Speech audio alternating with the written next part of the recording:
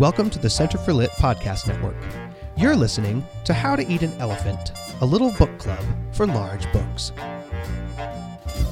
Have you ever cast your eyes across a shelf full of classics and been driven screaming from the room by 500-page monsters with thick spines and important names? Then this is the show for you. We're here to take on these scary books together, because how do you eat an elephant? One bite at a time.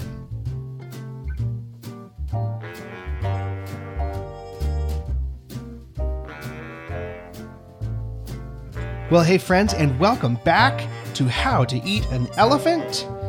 We are chewing, and the definition in our jaws is something to behold, let me tell you. Welcome all you weary travelers back to the world of War and Peace. How are you ladies doing today? Pretty good. Great.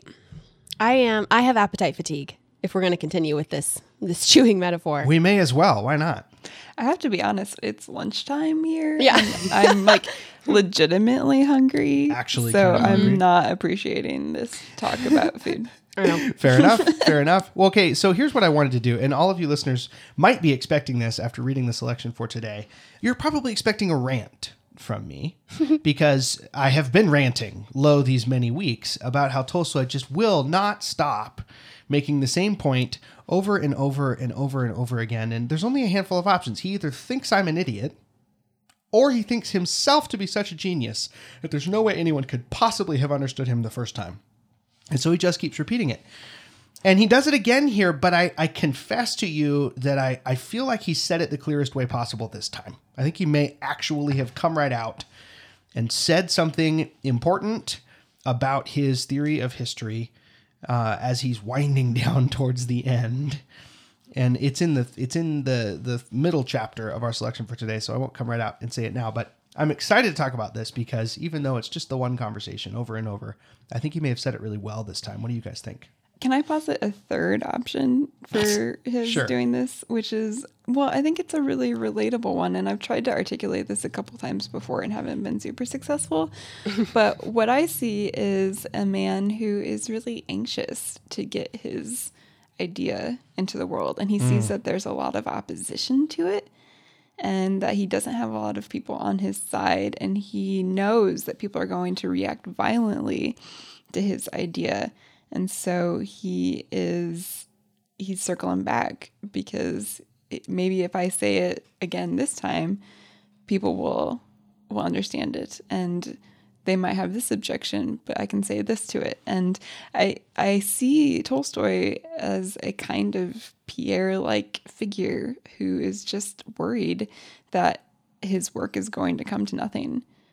And some people react to that by being silent, and others react to that by talking more. I like that. I think that's a very compassionate reading of Tolstoy. I think he is more strident than that gives him credit for.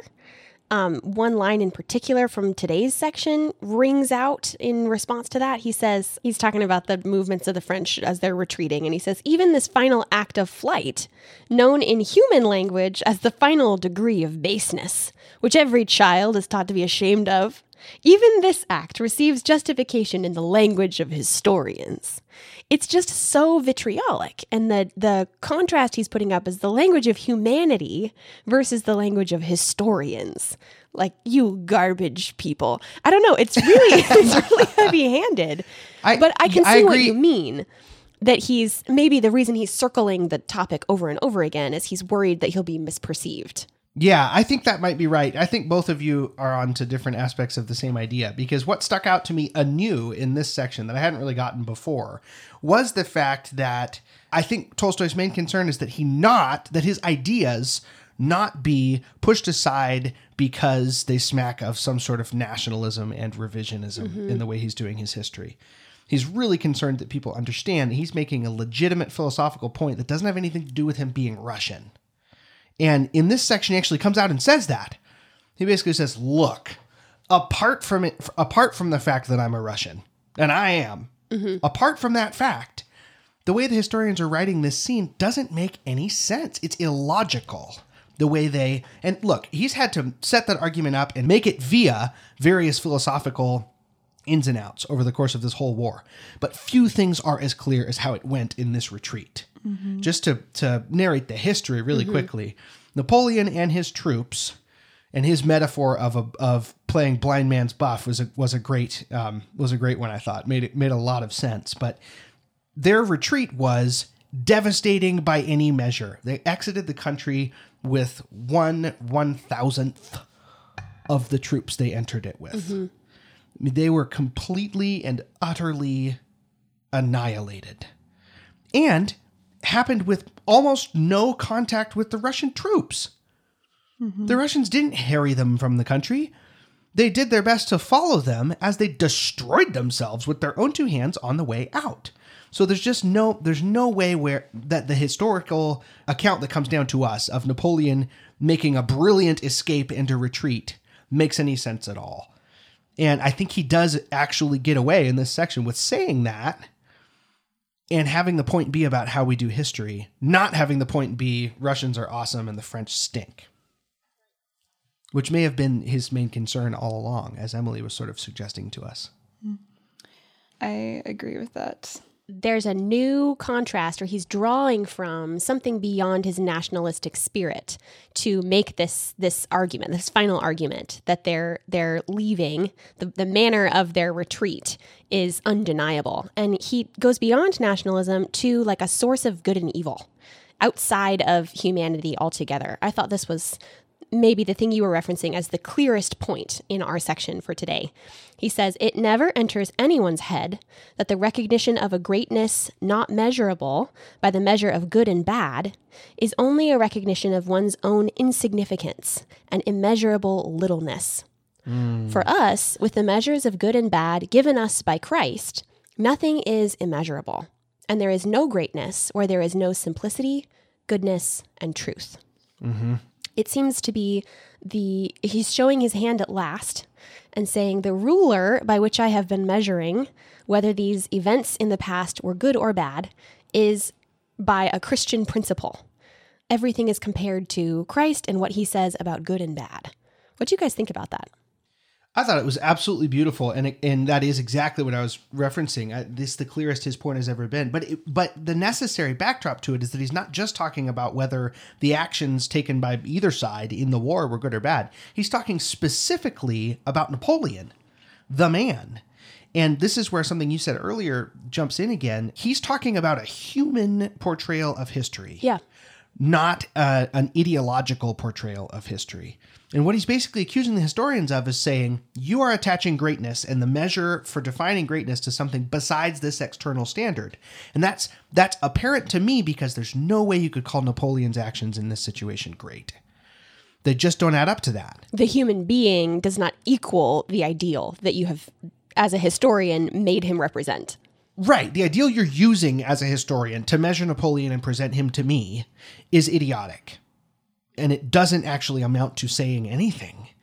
And so I can be sure that the standard you're using is a broken standard. Here's the one I'm using. Yeah. The standard I'm using is this. And I think that's attractive. It's attractive to me in a way that not a lot of his ruminations have been so far, because it doesn't feel like tired intellectualism.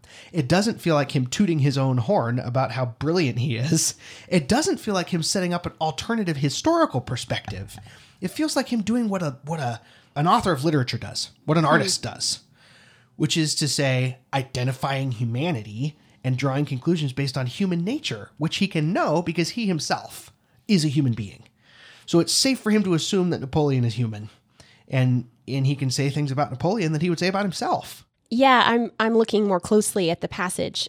I think you're right that he's drawing out the humanity of Napoleon and separating him from the ideal of the great man theory that historians use. He says in the middle of chapter 18, it's as if greatness excludes the possibility of the measure of good and bad. For the great man, there is no bad. There is no horror that can be laid to the blame of someone who is great.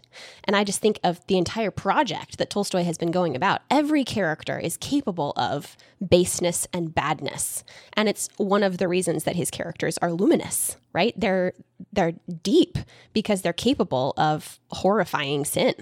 And, he's basically saying Napoleon has to be a normal man. He can't be a great man because there is no great man but Christ. I think he also is pointing to something that is just true of the way that human beings look at themselves too.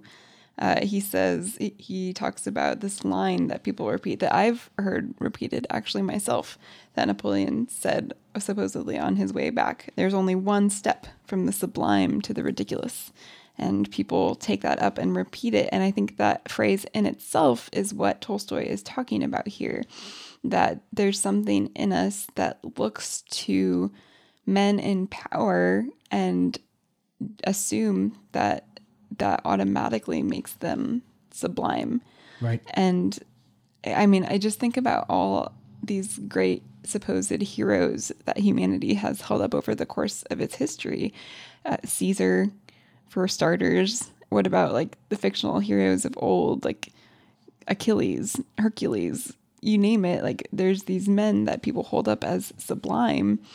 And it's not because we measured their actions based on good and evil. It's just that there's some kind of greatness or nobility that we think we see in them. And we don't stop to ask, well, they were dictators, right? They were conquerors. Hamartia, yeah. The fatal flaw. What's the morality of conquering a nation? What about Napoleon? He also has been idolized and continues to be in some ways. And do we ever stop to ask ourselves, what was his project a good one? Right. Well, and it seems to me one of the things he's saying is, look, the only right way to have this conversation is about what we know. And that's not how historians choose to do it. Historians choose to read the writings of these great men, right? And he says, look, all the plans that Napoleon made, and this is him paying attention to the details, all of the plans that Napoleon made and all of the orders that he sent out existed on paper only, is what he says. These existed on paper only because we actually know about the movements of the troops. And what the troops did was run away. Yeah. Desert. That's all they did. None of those orders were followed. And I think his attention to detail is really interesting in that regard. He's not only saying, look, we need to have a better standard for measuring humanity, and so this great man theory is bunk. But he's saying, I've also got you surrounded because the details of the scenario don't back your view. They simply don't. And the last chapter of this section was really interesting to me because he makes a super compelling case via logic and then also via the circumstances that historians are willing, in order to defend the great man theory, they are willing to ascribe a motive to the Russian army that is completely fictional. Did you guys notice that? It is the height of revisionism. They're actually saying what the Russians were about here is cutting off, capturing, and utterly annihilating Napoleon's forces. And so they failed, and Napoleon is a genius for getting away. He said, says, this that was not the point. Yeah. This aim absolutely did not exist. The point was for them to leave them alone. Get out of Russia. Leave. That was the point. That has been the stated point all along. It's been Kutuzov's point since minute number 1. And through that lens, the Russians are successful, actually. They efficiently basically herd them out of their country. Right, of course, but that's not even his point. In fact, he's willing to this is part of where he defends himself as not a nationalist. He basically is willing to say, actually, even the Russians' aim of getting Napoleon and the French out of their country couldn't have come about because of any one man's vision. We've already seen in previous battles that Kutuzov is incapable of telling his troops what to do in a way that they will understand. Like, it can't be managed. It wasn't managed. This is just what happened. It's actually a really beautiful example of his point because he's not saying Napoleon isn't great, but the Russians are. Mm-mm. No, the Russians aren't great, but they are good based on his new tools of evaluation, right? Good and bad. What they are doing is their very best to make sure that they have a witness account of the fact that the French have left their country. They're just there to make sure it actually happens. They're defending their homeland and their own people. And that is good, right? It's not great. It's not like heroic by the old standards, but it is good. Right. And I think we could probably have a profitable conversation about whether we agree with his ascribing goodness to a people. That's a massive claim. We've met lots of Russians that were not good guys. But I think what he is doing is laying a burden of responsibility on the artist and on the historian and saying, in the way that you interpret and that you write the histories of these nations, you ought to be using this standard, right? So what does that make you think, Emily, about your vision of Napoleon? And we were talking before we got on the air about how you've done a little bit of reading about him, the man himself, and what we know of him from history. How does Tolstoy participate in that conversation? Well, I mean, has it changed your own views at all? I have always been uncomfortable with Napoleon, and I don't think that's uncommon, but I do think that this section that you guys have been pointing out in chapter 18, where he places Christ as the ultimate evaluator of history, kind of plays out something I've been wondering about this novel, which is Napoleon, he was out to assert democracy on other nations, but he wasn't like part of the Russian Revolution and the new Enlightenment ideals that grew out of that were explicitly atheistic.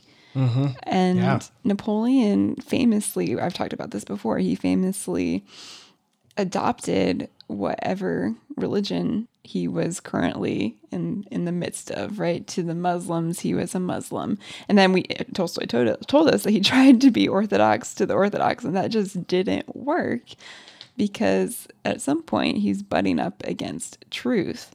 And so maybe the most important thing going on isn't actually a political system, but it's the religious system of the country that is its strongest, and that is what disqualifies Napoleon's project and gives him no business to be messing around in other countries' affairs, which I don't think that he had that business or right anyway. But Megan, you and I came from the same educational background. That we did.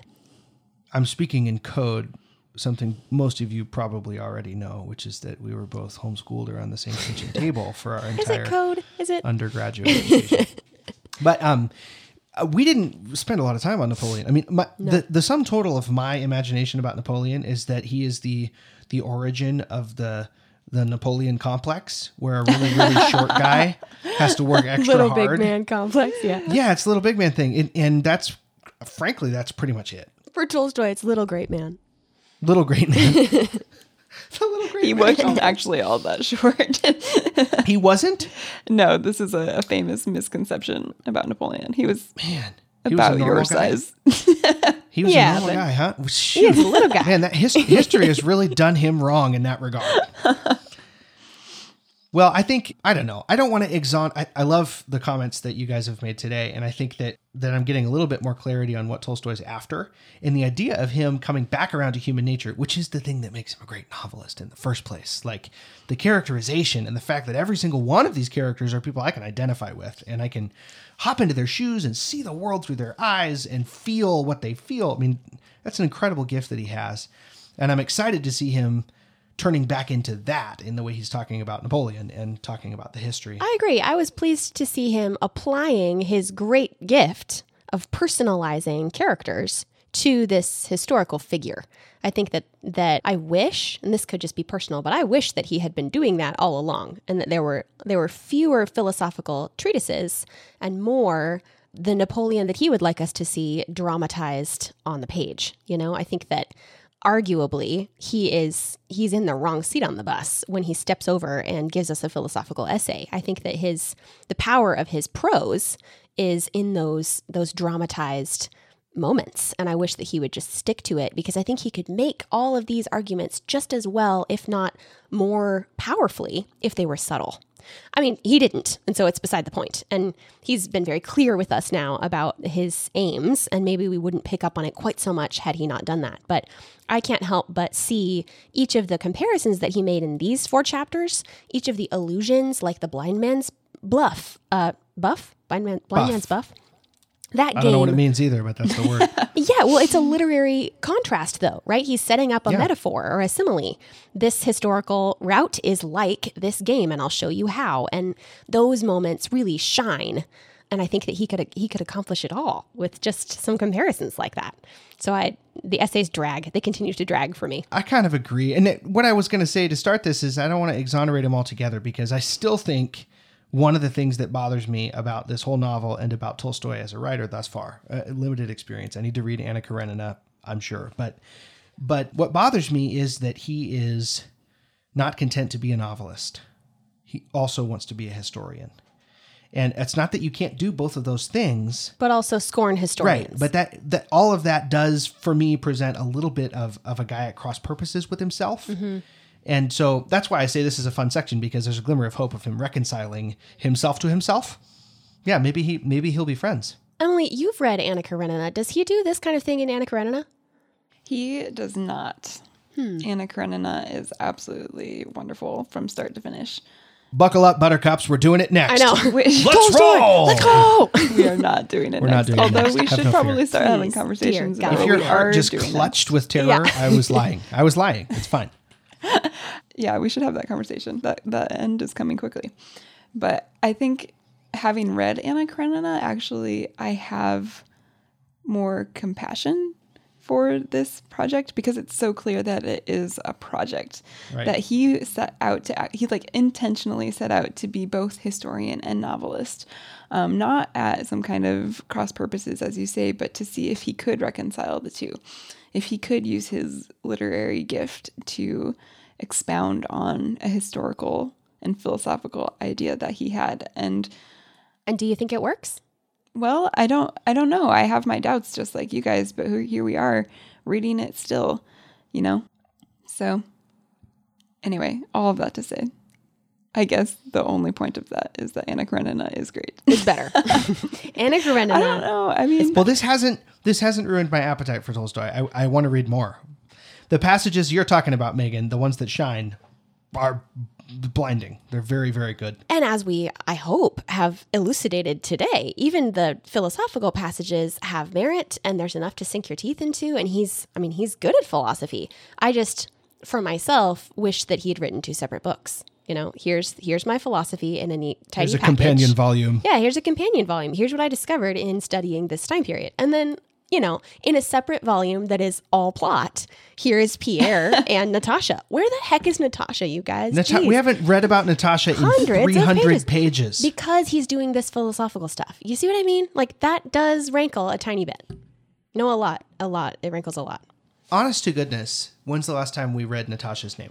Was it Andre's death? I think it was Andre's death. it was Andre's death. Yes. Yeah. So when does Andre We got die? a little contrast with her with Petya because he was like her somehow. But we haven't seen her in years. Tolstoy time.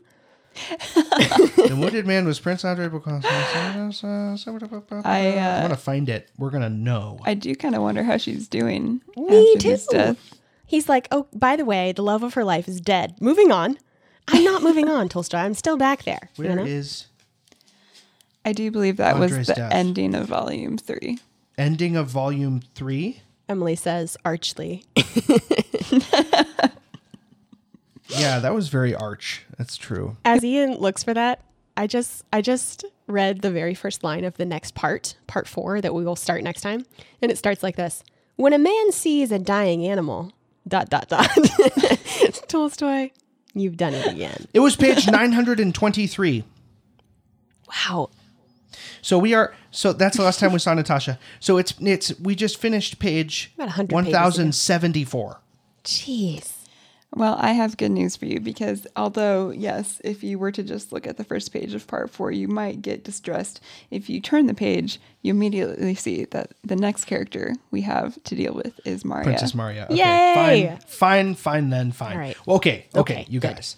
So we have now made it to the end of part 3 of volume 4. How many parts are there in volume 4? Well, I don't know. 4. Probably easier to say how many parts aren't there. It's 1,215 pages altogether, and we are at page 1,074. So we have like 200 pages left, which sounds like a ridiculous unexpectedly high number to those who are accustomed to reading novels that are roughly 200 pages in length, but it's very close in the context of War and Peace. You guys, the epilogue has 2 parts. What?